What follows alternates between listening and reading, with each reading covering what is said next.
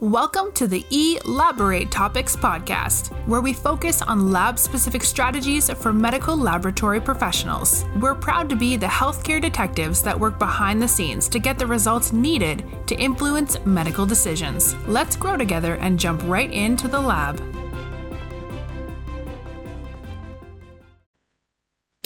Welcome back to another episode of the Elaborate Topics podcast. I'm your host for today's show, Stephanie Whitehead, and I'm so glad you joined us for another episode because we've got a very special guest in the building, Dr. Banks. Thank you for joining me today. Thank you for having me. Just for our listening audience, if you haven't listened to our previous episodes, stop, go to Apple, Spotify, Google, LabVine, because now we're on LabVine, wherever you hear your podcast, and subscribe to our show so you don't miss any of our future episodes, or maybe you just want to pick up a couple of our past episodes. But for your information, the Elaborate Topics podcast is a weekly podcast where myself and my other co-host, Taiwana Wilson and Lona Small, bring you topics related to the laboratory and leadership to help you excel inside and outside of the laboratory. And I'm so happy because we have a very exciting episode for you today. So before we get started, Dr. Banks, why don't you tell our listeners a little bit about yourself, your laboratory journey, and how you got to where you are today? Hi, thank you, Stephanie. So, where I am today, I'm the MLT program director for the Bronx, for the Medical Laboratory Technician program at Bronx Community College. And how I got here was a journey. I started off working as an intern in the clinical laboratory microbiology department specifically back in 2002. They loved my work ethic and they asked me during my internship if I wanted a full-time job.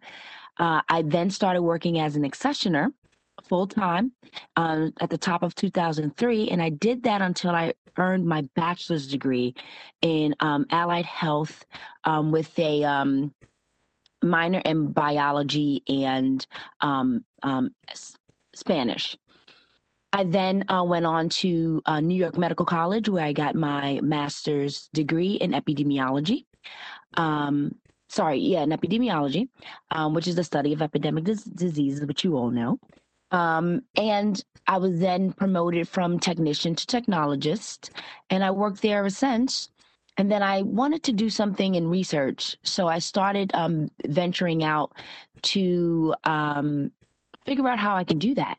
And I landed a job at Bronx Community College, at which they primed me to become the program director because I had the background and skills. So now I'm an assistant professor at Bronx Community College. I've done which I like to coin as great work for me. I've edited a book. I've wrote 2 chapters in 2 separate books. I have 2 peer review publications that are going really well with the latest in COVID in higher education and the benefits of undergraduate research on student success.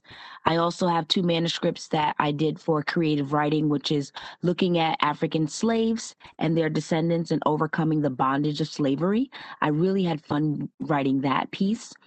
I also am doing research right now, uncovering and identifying learned helplessness in the Black and Brown community, with efforts to helping students overcome adversity in the classroom. So I'm looking at what can we do as educators to help students navigate the STEM classroom, and specifically how we can help them do better in medical laboratory science classrooms to help increase the number of students that's graduating and identify those students and get them right into the workforce, because as you know, we're experiencing a workforce shortage. Mm-hmm. So that's a little bit about what I'm doing. Well, I'm glad you brought that up. And it sounds like you're doing a lot of great work. And further in this conversation, you brought up some good things. And I want to dive deeper into that DE&I conversation because that's such a hot topic, especially in our profession right now. So I want to hear more about what you're doing in that space. But It is good that you brought up the workforce shortage because that is such a hot topic and a well-documented crisis in the laboratory science field. The shortage affecting the medical laboratory profession has been sourced back for many years, but we've felt it more impactfully here, during the pandemic, post-pandemic, as we're combining that with, technician and laboratory worker burnout, retirement, and, we're seeing a decrease in the number of students who are actually going into the program. I have right here the 2018 ASCLS source projected a 13% increase in the nationwide need for a laboratory professional. So I wanted to ask you, Dr. Banks, in your professional opinion, what is your perspective on the workforce shortage in the laboratory profession from both a local, and you said you were there in New York in the thick of things, an area that was greatly impacted in the beginning of COVID, and also on a national scale? That's a great question. From my perspective, and I'm understand that I'm coming from, from 2002 all the way up to 2022, right? Wow, that shows my age in the laboratory, in the lab world. um, so in 2002, when I first started, there was no issues in New York City, and also understand that I'm coming from the New York City perspective. I know there's other perspectives out there, and I want to recognize that, but this is from the New York City perspective from 2002. In 2002 and upward up until about 2006, there wasn't a real huge discrepancy between technician and technologist. Technician was typically someone who did not have a lot of years in the clinical laboratory, and a technologist was the level up, right? And that was what we achieved. That was the promotion. After 2006, between 2006 and 2007, that's when they started to professionalize the profession of clinical laboratory science in New York City. And that's when the licensure came about.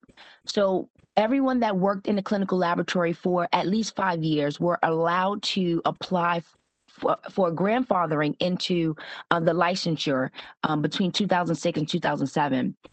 Once that licensure took place, that's when you saw the division division that happened in New York in terms of the technician and the technologist. This one, it became really prominent. Many of the labs, they decided that they did not want to hire technicians. They wanted to hire technologists. And this was off of the misinterpretation of DOH or New York City DOH regulation or guideline that stated that technicians had to work under the supervision of a technologist. So laboratory administrators took that as, we only want to hire technologists because they did not require supervision. And this started a problem where technicians were not getting jobs right out of college. And it was a problem. This started to create the workforce shortage that we're seeing. It was multifaceted, of course, but this was one factor that created that the workforce shortage in New York City. So that division allowed for the workforce shortage to perpetuate. Fast forward to 2020, when the pandemic hit, we were met with worker burnout, healthcare burnout. Many of the clinical laboratories were already suffering from workforce shortage. Many of the baby boomers were retiring. And there weren't many people going into the profession. There weren't any ads or marketing happening. Nursing and doctors, there's always ads, right? There's ads to be nurses, ads to be doctors. There's no ads to be laboratory professionals. You know what? So That's that true. I was hadn't thought about silencing that. us. That I hadn't Yes, thought about that. yes, that was actually silencing us. Mhm. So during the pandemic, now it was becoming apparent, okay, we really need laboratory scientists. So now we have schools trying to increase their enrollment size, but they have trouble because, and this has been a systemic problem, in order for us in the college or education area to increase the number of students enrolled in our program, we have to have internships ready to take the students and intern them. Absent of that, we have a course cap. So if we only have 10 internships, we can only take 10 students. That is also contributing to the workforce shortage, because the number of people that's retiring, the number of people leaving for burnout, the number of people leaving because they want higher pay, is not being satisfied by the number of students that were graduating. And that's another factor, the pay. The pay before pre-pandemic was horrible. In New York City, at least, technologists are making about $50,000-$60,000 a year. During the pandemic, post-pandemic, we're now seeing bachelor degree students graduating and getting offers of $101,000 a year. So now we're able to satisfy and meet the salary requirements, but pre-pandemic we were not. And the pandemic did two things: it hurt us, but it also helped us to realize the importance of clinical laboratory science in healthcare and boost up those salaries in New York City, at least. Wow. And so do you feel like when you talked about, the technicians not getting the same leverage that the technologists got, do you think that in your area that discouraged people from joining programs or for going into a technician program? Did you see a decrease in admission rate at that time? Yes, there has been and had been a decrease since that situation occurred. However, programs like myself, we really understood what that regulation stated. And what it stated was, yes, technicians have to work under the guise or under the supervision of a technologist, a supervisor, or a laboratory director. But there's also a conjoining standard that requires that a lead technician, a supervisor, or lab director be on site for all shifts. So if you have a technologist on site, a technician can work. And now that we're suffering with this workforce shortage, the issue is we might not have a technologist on site when the technician is there, and now we're out of compliance. Right. But then that goes to the second standard, where each shift should have a supervisor. So if you're following the standards, then no matter what, there's going to be a supervisor on shift, the evening supervisor, overnight supervisor, or a day shift supervisor. And with the day shifts, you have the medical laboratory director, you have the administrator who's also licensed, and you have other technologists. So the issue was during the evening and overnight shifts, which was satisfied by that original standard of having supervision on every shift. But here's the problem: during the workforce shortage, we're having problems with keeping supervisors on shift because they were going to other hospitals getting paid more with a full-fledged staff. And so they made that transition. That sounds like the problem sounds so complex because you could do a mixed staffing model. Most laboratories have more administrative staff or management staff on the day shift. So you could, hire these technicians, add them to your day shift, and then move some of your technologists to nights or evenings. Or it sounds like there's a couple of different ways you could do it. But again, a very complex issue with the decrease of people going into the training programs, coupled with the pay, coupled with the increased need for lab technicians and phlebotomists and overall professionals during the pandemic. So can you speak to how you have worked with your community, with your industry partners to resolve this in your area, and speak to how you guys have been able to increase the enrollment rate and graduation rate for your technicians? How have you seen yourself, how have you been able to insert yourself as a solution to this? Thank you for that. And this I really have a working solution, right?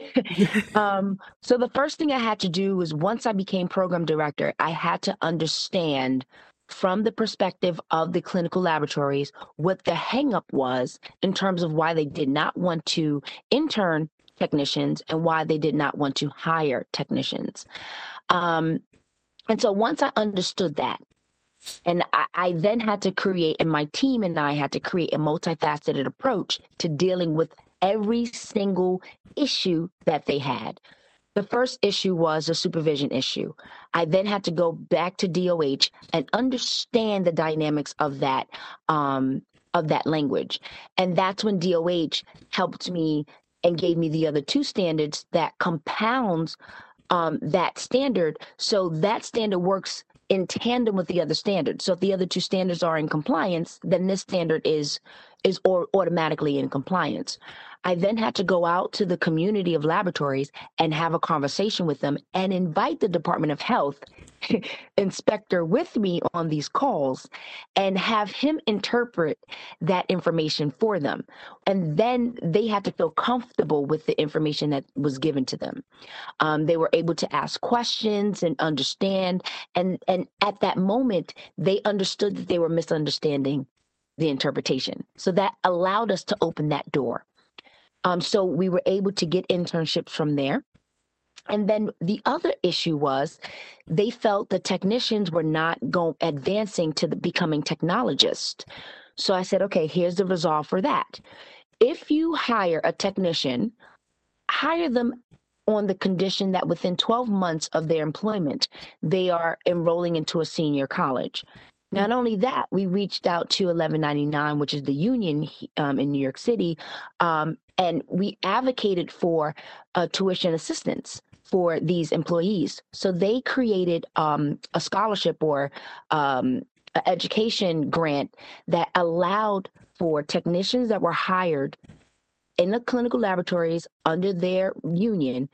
If they worked in a clinical laboratory for 12 months straight, they became unionized, union members, the union will pay not 80%, but 100% of their tuition to go to the medical laboratory science program, the bachelor's degree program or master's degree program in New York City or New York State. So that was something that we helped to resolve. The third thing we did was we tried to create articulation pathways to the bachelor degree programs. So we weren't able to articulate with any of the senior colleges, but we still created the pathway from technician to technologist. So during the internship, the 15-week internship that the students do, they have to complete several milestones. And one of the milestones is applying to the senior colleges so that they can get entry into the clinical laboratory science programs at the bachelor degree level. Many of our students will have tuition assistance through Tap and Pell, pay for their first year. And if we can get them employed, and so they're working full-time in a histology lab or a clinical laboratory, they're going to school in the evenings or weekends. After that first year of working, now 1199 will pick up their tuition furthermore to complete their bachelor's degree program. So they're getting two areas that will help them pay for their tuition at the bachelor's and master's degree level. So that's how we were able to resolve some of the issues. And now we have an abundance of clinical laboratories reaching out to us, wanting to hire our students right out of college because of that pathway. They're like, okay, we'll hire them within 12 months. They'll go to a senior program. Within 2 years, they'll have their bachelor's degree. And now within 2 years or 2.5 years, we now have a technician that transitioned into a technologist. We don't have to retrain them because they were already part of our facility. It's just a rank change at this point and a salary bump. So many of the hospitals have been doing this, like Jacobi Medical Center. They have been doing this, and they have homegrown their technologists using this method, this pathway. Now, let me ask you this, because it sounds like this is wonderful, by the way. And I think the city of New York, or the state of New York, and the city of Brooklyn needs to congratulate you. You need an award. You are out there using your local influence to impact a national issue. And so many people can learn from what you're doing. You know, sometimes we get in meetings, national meetings, and we try to look at how we can attack a large problem on a huge scale. But really, it just goes back down to you going to your community and trying to break down the barriers that are, you know, in the way of your community being successful, because that's where you're going to work. That's where you're going to see success. And that's where you're going to be able to make an impact, is where you live and in your community. But it sounds like to do this, you had to create a lot of partnerships, you know, with Yes. the health, you know, the director of the health department, with all of these schools, all of these things. And so, you know, if you don't live in New York, like myself, I'm in Texas, and I work in the industry. I work in a clinical laboratory. You know, sometimes having hospitals could see having students, you know, particularly MLT or even MLS students rotating through as a burden. You know, they decrease your productivity. I'm already trying to train my own staff. You know, it decreases my productivity to allow a student to come through and take away from productive work to train a student. So if you were to give advice to anybody out there listening, New York or not, what could clinical laboratories or even professionals working in the laboratory do to help support MLT or CLS programs? Because you can hear from you how passionate you are about, you know, your students and the programs and them being able to have a rotation. And if you work with the hospitals, how successful their careers can be and how successful those rotations can be. But what would you say or advise to urge hospitals to accept students or to support your schools? So the first thing, and this is part of my promotion approach, my marketing approach to clinical laboratories, is the first thing is you're getting a student right from college, in which, as an intern, in which you can train them for free, Mm-hmm. right? So there is no capital loss from training the students. The other gain is the trainer it's now being reinforced their knowledge, because peer to peer or mentor to mentee, the mentor becomes more wise in what they're doing. So now training another person is building up that trainer, and now that institution is having a more qualified technologist or technician, whoever's training them. Mm-hmm. The other approach is, if the laboratory wishes to hire the student, right, as a entry level clinical laboratory technician, then that also saves, because that individual can transition right into the workforce with very minimal training. So they already had the 3 months training for free. Now they're getting additional training for whatever else that they need to get into. So it actually helps the laboratory a great deal. And then they can homegrown that technician into a technologist, by allowing that student to go to school, and continuing and pursuing their college education. But I think I want to take a step back. It also, the education institutions have to play a part in that, right? So in New York City, at the Bronx Community College, we have the only medical laboratory technician program in the 5 boroughs. And so students that's coming out of our program, they have to be ready to work in the field. So what we've done is we really enhanced our program to have the machines, that is going to be seen in a clinical laboratory, to make sure that they understand the theoretical and the practical knowledge, because we want them to get to the internship and not have to be retaught, but to be trained as a employee. That releases the burden from the clinical laboratory in having to teach theory and practice. If you're just training the employee as training the student as a new employee, and they're doing new employee training, then that's much easier and less burdensome than teaching the student as a faculty and then showing them what they're doing as the practical level. So I think it's a multifaceted approach. And I think that is why we were able to get, for example, White Plains Hospital, because that was their concern. We don't want to have to teach the student. And I said, that's great. Thank you for letting us know that. Here's how we can resolve that. Here's what we would want. And once the student went there, they realized the student did have the theory. And it was just training them as a new student, or a new what is the word I'm looking for? New employee hire.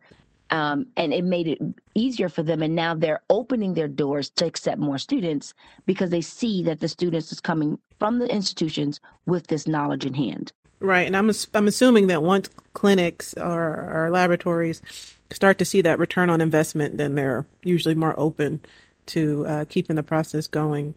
I do want to switch a little bit because I want to talk about you and how you grew this passion within yourself. You know, we're all advocates in our own way, but you having such passion and advocacy for your local area, how have you used your own personal growth to increase your advocacy? I know you're active within the ASCP. It sounds like you're active in your local community. So what has been your personal growth and your pathway to become such an advocate for the profession?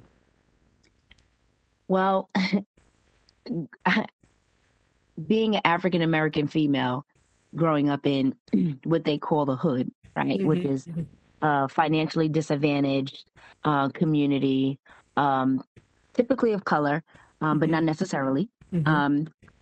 Or some people call it an urban community. There weren't many opportunities for people like me. And in order to get the opportunities or the resources, you had to know someone. It wasn't readily available to everyone. As I grew up, I saw a clear divide between how I was treated as a Black female and how my brother was treated as a Black male. The resources that I was able to tap into were not the same resources that he was able to tap into. That led us down very different paths. The school to prison pipeline is apparent in New York City. And if you don't observe it, you won't see it. And I was in that realm of not seeing it because I didn't know it existed. And once I got into college, I realized, oh, this is bad.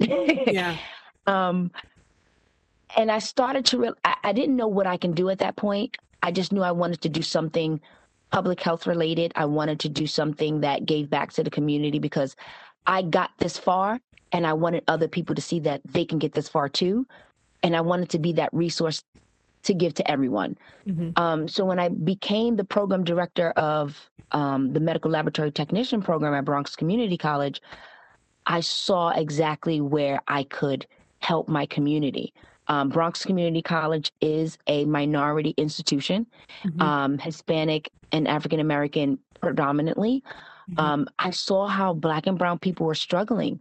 I saw how they were not getting the salaries that they wanted. I saw how some people were working 2 and 3 jobs and still not making enough to support their families. I saw myself, right? How my grandmother was unable to give me what I needed to be successful because she didn't have car fare for me, for example.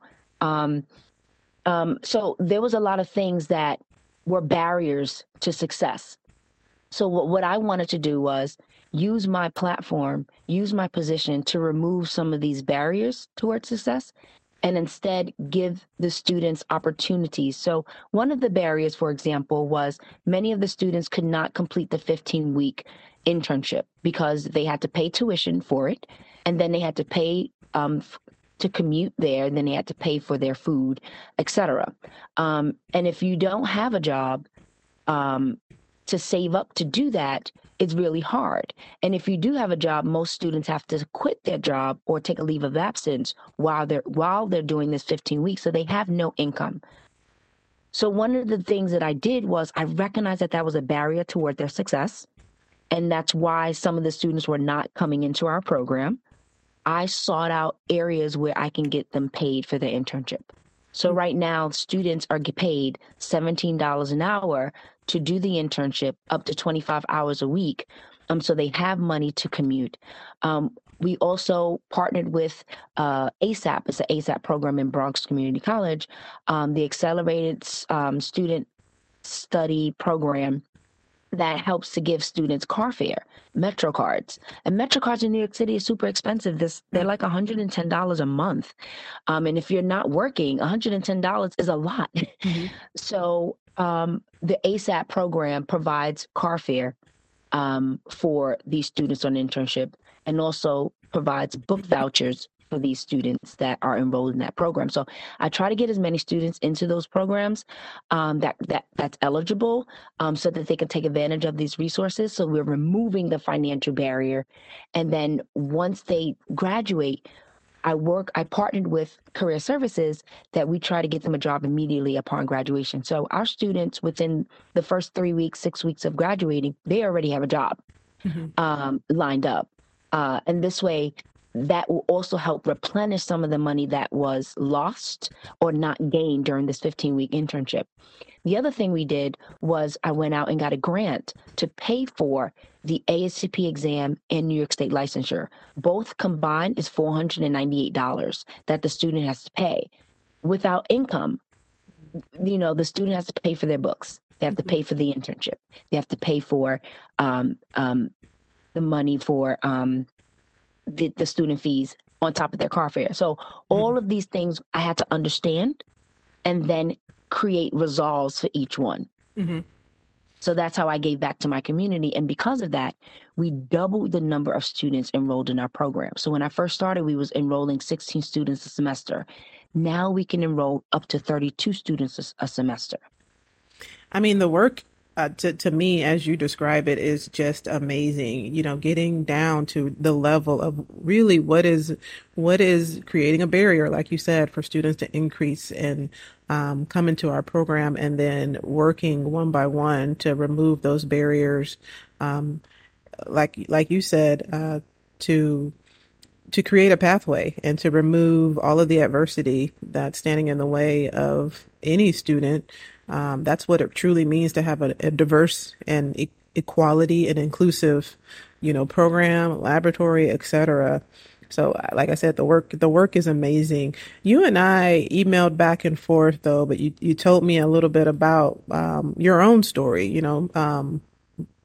Having the background that you've had, microaggressions that you've experienced. And so we hear how you've been able to help your students get over adversity. But I'm wondering for yourself, how have you individually handled overcoming challenges that you may have faced? And how have you used that to fuel your passion to continue to help your students? Good thing you brought that up, because dealing with the microaggression is literally a work in progress. When they go low, you have to go high, Dr. You Banks. have to go high, and sometimes it's hard because you have to be motivated to go high, Yes. right? Um, I'm still dealing with it. At Bronx Community College, all the great work that I'm doing, um, you know, and besides all the great work that I'm doing with the students, I also have to publish and do all this phenomenal work in the field and the industry, but it's not recognized, right? Mm-hmm. So because they don't understand our profession, they don't understand the power that we wield. We have the life of a patient in our hands every day, every second of the day. If we don't know what we're doing, if we make a mistake, we are liable to kill someone. And that we have to hold that true. But other people that work around us don't understand the dynamics of our work. And because they don't understand the dynamics of our work and how we are superheroes, they look at us not as superheroes, but as a run of the mill. And so at Bronx Community College, for example, I'm fighting to just get recognized for my work in the medical laboratory science field. And in my department, they're like, well, that's not really biology, so it's not really counted. Mm-hmm. And it's like, well, it's clinical laboratory science. Mm-hmm. So having people look at us as not a science is a problem, and that creates microaggression because they feel like we're not enough. Right. And we need to do more to bring awareness to what we're doing, and that's one of the ways I'm fighting it at Bronx Community College, to crack open that door, to help people understand who we are and what we do. In the clinical laboratory, you know, I also moonlight there. And I picked up the phone one day and I said, "Hi, this is Dr. Banks." I said, "This is the clinical laboratory. It's Dr. Banks speaking. How may I help you?" Um, Long story short, the person on the other end was upset that I called myself Dr. Banks and called the laboratory manager and said, "You have a tech calling themselves a doctor." And when it came back to me, I was just like, wow, this is why we have to get more of our clinical laboratory science people up and through these That D. educational ranks, Yeah, that because we need more. DSCLS. Yes, we need more people to get into the DCLS. We need more people to get PhDs. We need more people to get it. And it's not just because you want it for yourself. You want it for the community. You want it because it's going to put you in a better position. You want it because it's going to elevate the profession, period. And we Mm-hmm. need to elevate the profession. For example, right now I was on a call with the medical doctor who is overseeing the blood bank. And he said one of the barriers to the workforce shortage is that they won't allow us to hire non-medical laboratory science degrees into blood bank. It's high complexity. I'm like, okay. It's like we want to be able to hire someone with another degree. I had to say, excuse me, sir, if there was a workforce shortage in doctors, and I have a bachelor's degree in chemistry, would you recognize me as a doctor? That's a good analogy. Would you want me to work on your parents with the level of knowledge that I have? He said, "Oh, but it's not about that." It is about that, because when you want to become a nurse, you take the nursing track. If you do not have a nursing degree, then you have to go back to nursing school and get the Yeah. nursing degree, take the nursing license. Yeah. Same with the medical doctors, same with PAs. Mm-hmm. Why is it different with laboratory professionals? And it's different because they're not us. Yeah. We have to show strength in what we do. We have to come out of the shadows. We have to make them aware. So the reason you can't hire someone with a psychology degree as a blood banker is because they do not have the clinical knowledge. The same reason why you won't hire someone with a biology degree as a nurse, or someone with a biology degree as a medical doctor, is the same reason why you should not hire a blood banker with a bachelor's in psychology. So if somebody is listening right now and they're nodding their head, nobody can see me, but I'm nodding my head like crazy. I'm gonna have a headache after this, because Dr. Banks is over here speaking nothing but the truth. She hadn't told a lie yet. But if somebody else out there is listening and they say she is completely right, and I need to get where she is, I need to increase my own professional visibility in this field. I need to not be running the mill. I need to demand recognition. I need to come back from out of the shadows. I need to shed that stigma of a behind the scenes hero. I know we celebrate it during Lab Week, but that's not going to get us anywhere. What would you advise them to do?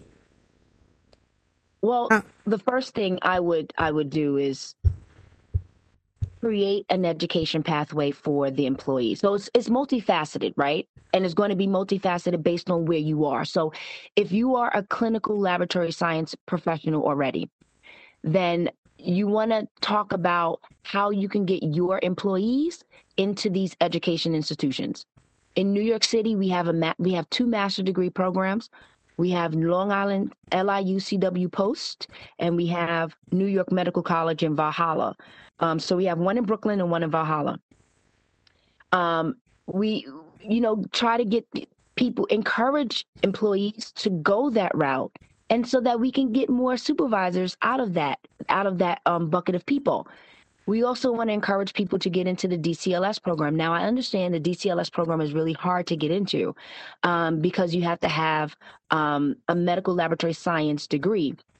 But there are other there's PhDs that one can get, a PhD in cellular molecular biology, a PhD in immunology and microbiology, a PhD in hematology, for example. We need to figure out these pathways, illuminate the pathways, and then encourage people to go into those pathways. We also need to create scholarships because some places outside of New York are not paying well.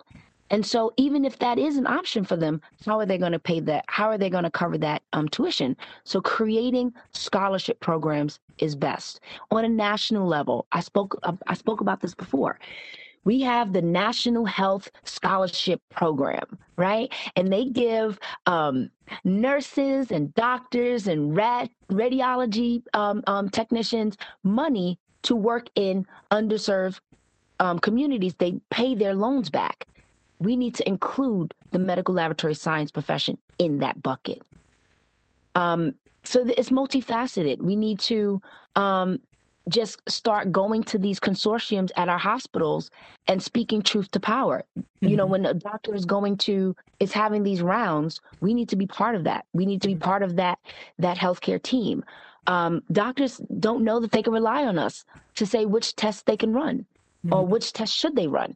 We should propose ourselves in this area as an expert and say, you want to run, you have an issue with the patient, consult us. Yeah. Let us help you figure out what tests you can run, because to them, they orchestrate what tests we run. Yes, in some way, but we can also have that be a two-way street and say, here's what I suggest that you run. Here's where the results are leaning toward. And this way, it's a two-way street. Right now, the doctors see it as a one-way street. We need to create that. So it's multifaceted, and all the recommendations that I'm making here are not the silver bullet. All of us have great ideas, and we need to compound these great ideas to create some type of policy or program to move the needle on this. The other thing is, what we need to do is advertise. We need money, we need funding, we need hospitals to put money into a bucket where we can use to advertise. Just like nursing has advertisements and doctors have advertisements, clinical laboratory professionals, we need ads going on regular TV, going on cable TV, going on social media, etc. So right now, what I've done in my little small pocket of the world, I have a grant. First, I started with 2 grants from ASCP Educators Grant. I used that grant to create ad space on social media. That helped me to increase the enrollment by 100%, right, in the last 2 years. So we're bringing in 32 students a semester. And we were able to do that because of that ad space. So ads work. The other thing I did was I work on a grant that now allows me to run 6 weeks of ads in New York City for the clinical laboratory profession. And I'm not just doing this for Bronx Community College. I'm doing this for the profession, period, because once I get the student into Bronx Community College and they graduate, I then get them into the senior colleges. They graduate, they're working as technicians and then as technologists, and they're going to continue that trajectory. So we're building advocacy one student at a time. We're building marketing one student at a time, and we're doing what we can in this little pocket of the world that I have right here. You're doing a lot. And I also know even outside of that, you volunteer with, like I mentioned before, national organizations like the ASCP. You've got so many certifications. You're doing so much publishing and collaborating with conferences to get the message out and get your message out. As we wrap up, what would be a piece of advice that you would give the listeners so that they can, take that extra step, go above and beyond, be more visible, and be more of an advocate than they may be doing right now? So the first thing I'm going to say is what I do cost, right? And it costs in time. So doing what I do, it's going to cost your time. Time with your family, time with your friends, is going to cost time. Setting up these meetings, it's time consuming. But if we're all doing this together, and that's the theme, right? Everyone together, if we're all doing this together, then we don't have to spend so much time educating the population. We can do this in a national level. We can do this, at the community level. I think that we need to carve out some time in our day, or the month, to do this advocacy work. And maybe not what I'm doing on my level. I do it 7 days a week. Maybe not on my level, but if you can do an hour a week or 4 hours in a month, go to a high school, talk about the clinical laboratory profession at a high school, that will help. Go to your administrators and have a conversation with them about how important your job is and how the laboratory science profession can actually benefit the hospital and save the hospital money or generate the hospital revenue. We need to start going to these meetings and talking to each other about what we're doing in different spaces and places so that we can bring that back and we can come to our administrators with a more robust dialogue and a robust narrative on how we can better the profession. But if everyone can volunteer just 1 hour a week or 4 hours a month to do this advocacy work, I think it would turn the tide on the profession. I think so too. I think what you have to do is get people to see, a lot of people sit back and say, oh, the ASCP or X, Y, and Z organization isn't doing enough. And what people really have to see is that we are those organizations. And, Yes. If you want to see change, you have to be the change you want to see, which means you have to step up. You have to volunteer. If you have an idea, you have to get on a committee and help work that idea through fruition. And like I said, be the change that you want to see. Or you can't be sitting back and complaining and being the problem that doesn't move anybody agendas forward. But I think this has been so productive. I mean, if you don't walk away from listening to this episode wondering, what else can I do for my local area? I don't know. I mean, you have been so inspiring, Dr. Banks. I'll make sure to work with Dr. Banks to try to add as many links as possible to some of the publications that she's mentioned, because I'm sure our listeners would want to go and follow your work. But like I said, as we wrap up, can you tell our listeners who want to connect with you more, who maybe want to be mentored or just hear more about what you're doing in your local area or get your thoughts on what they can do in their local area, how they can reach out to you and connect to you? Absolutely. And just so you know, I'm not perfect. I don't claim to be perfect. I make mistakes. I learn from them. But I'm always willing to help someone. And I might not have the answers, but I might be able to refer you to someone or, so if anybody wants to reach out to me, they can do so at Diane.Banks. That's DIANE.BANKS. Banks at BCC .CUNY, that's for City University, New York, .edu. So Diane.Banks at BCC.CUNY.edu. And I will try to help as much as I can or tell you what I'm doing. And you don't have to do what I'm doing. Put your own spin on it. Put your own pizzazz on it. Help me learn from you. Call me with advice. I take advice. I give advice. It's all love here. Thank you so much for joining me, Dr. Banks. Thank you for having me. It was a pleasure. Well, if you like what you heard today, like I said in the beginning, make sure you subscribe to our podcast on any place where you get your podcast from. Also join us on our Elaborate Topics group on LinkedIn so you can keep track of all of these topics or give us suggestions of other things you would like to hear from us. If you want to connect to Dr. Banks, I'll put her email in the show notes. And as always, thank you for joining us on another episode of the Elaborate Topics. And until next time, have a great day. Thank you for tuning in to another episode of Elaborate Topics. where your hosts discussed relevant strategies for laboratory professionals. Please subscribe to this podcast on your favorite podcast platform and listen to us on directimpactbroadcasting.com. Stay tuned for another episode with information you can use to excel in your laboratory career.